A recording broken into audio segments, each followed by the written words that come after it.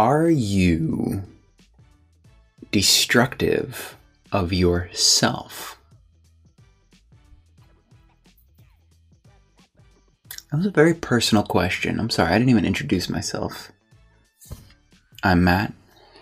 We are going through The Artist's Way with the Intention Inspired fam, and we're on week 5, the last day of week 5 of this epic 12-week journey as we are recovering a sense of possibility. And on this last day, we are asking ourselves that question. We are looking at the ways in which we are self-destructive,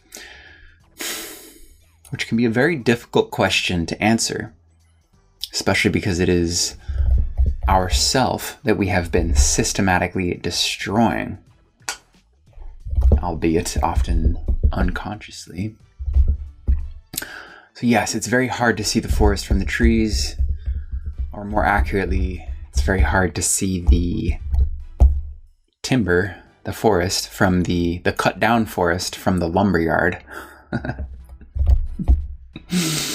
So, as we get ourselves caught up in the trap of serving others and not meeting our own needs, it doesn't really look self-destructive, does it? Matter of fact, it can look quite honorable, and we might even feel a lot of love and acceptance from the thanks and the praise that we get from others who want to acknowledge the self-sacrifice. So, how do we catch these patterns of self-destruction?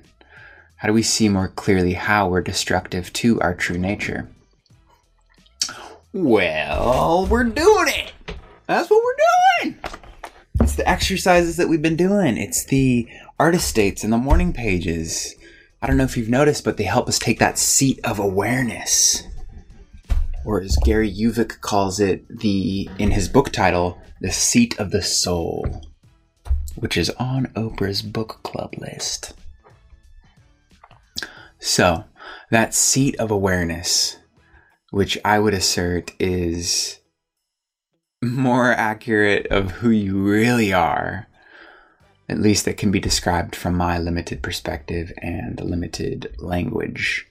But it is that place of pure awareness that is behind our victim mentality and behind our scarcity mentality and even behind our virtuous mentality.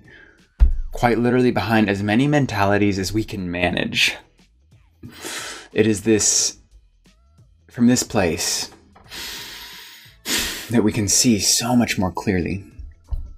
And so whether we get to that place through meditation or nature walks or dancing or, you guessed it, our morning pages. Let's do it.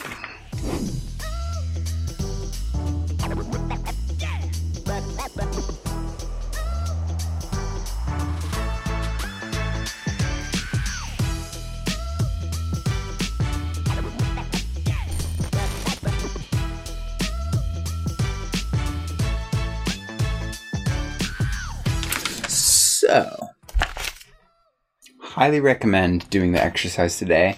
I'll just read the lead up to the exercise so you know what it entails and why you might want to do it. Starting with the question, are you self-destructive? This is a very difficult question to answer. To begin with, it requires that we know something of our true self. And that is the very self that we have been systematically destroying. One quick way to ascertain the degree of drift is to ask yourself this question: what would I do if it weren't too crazy? So, you just list a bunch of those and then ask yourself, what would I do if it weren't too selfish? This is your life. You can do whatever you want with it. You are encouraged to be as selfish as you can be. And part of that includes serving others and, more importantly, serving yourself. And I'll end on this closing statement by Julia. By seeking the Creator within and embracing our own gift of creativity, we learn to be spiritual in this world, to trust that God is good, and so are we, and so is all of creation. In this way, we avoid the virtue trap. So there it is. It's all laid out. I really hope you enjoy this week, this session. I know it was a deep one. Let's see. Tomorrow, week 6, we will be diving into recovering a sense of abundance. Cool. Looking forward to that. Until then, I hope you enjoy your process of inquiry and exploration and curiosity and creativity. Thank you so much for joining me. I'll see you tomorrow. Peace, love, and play.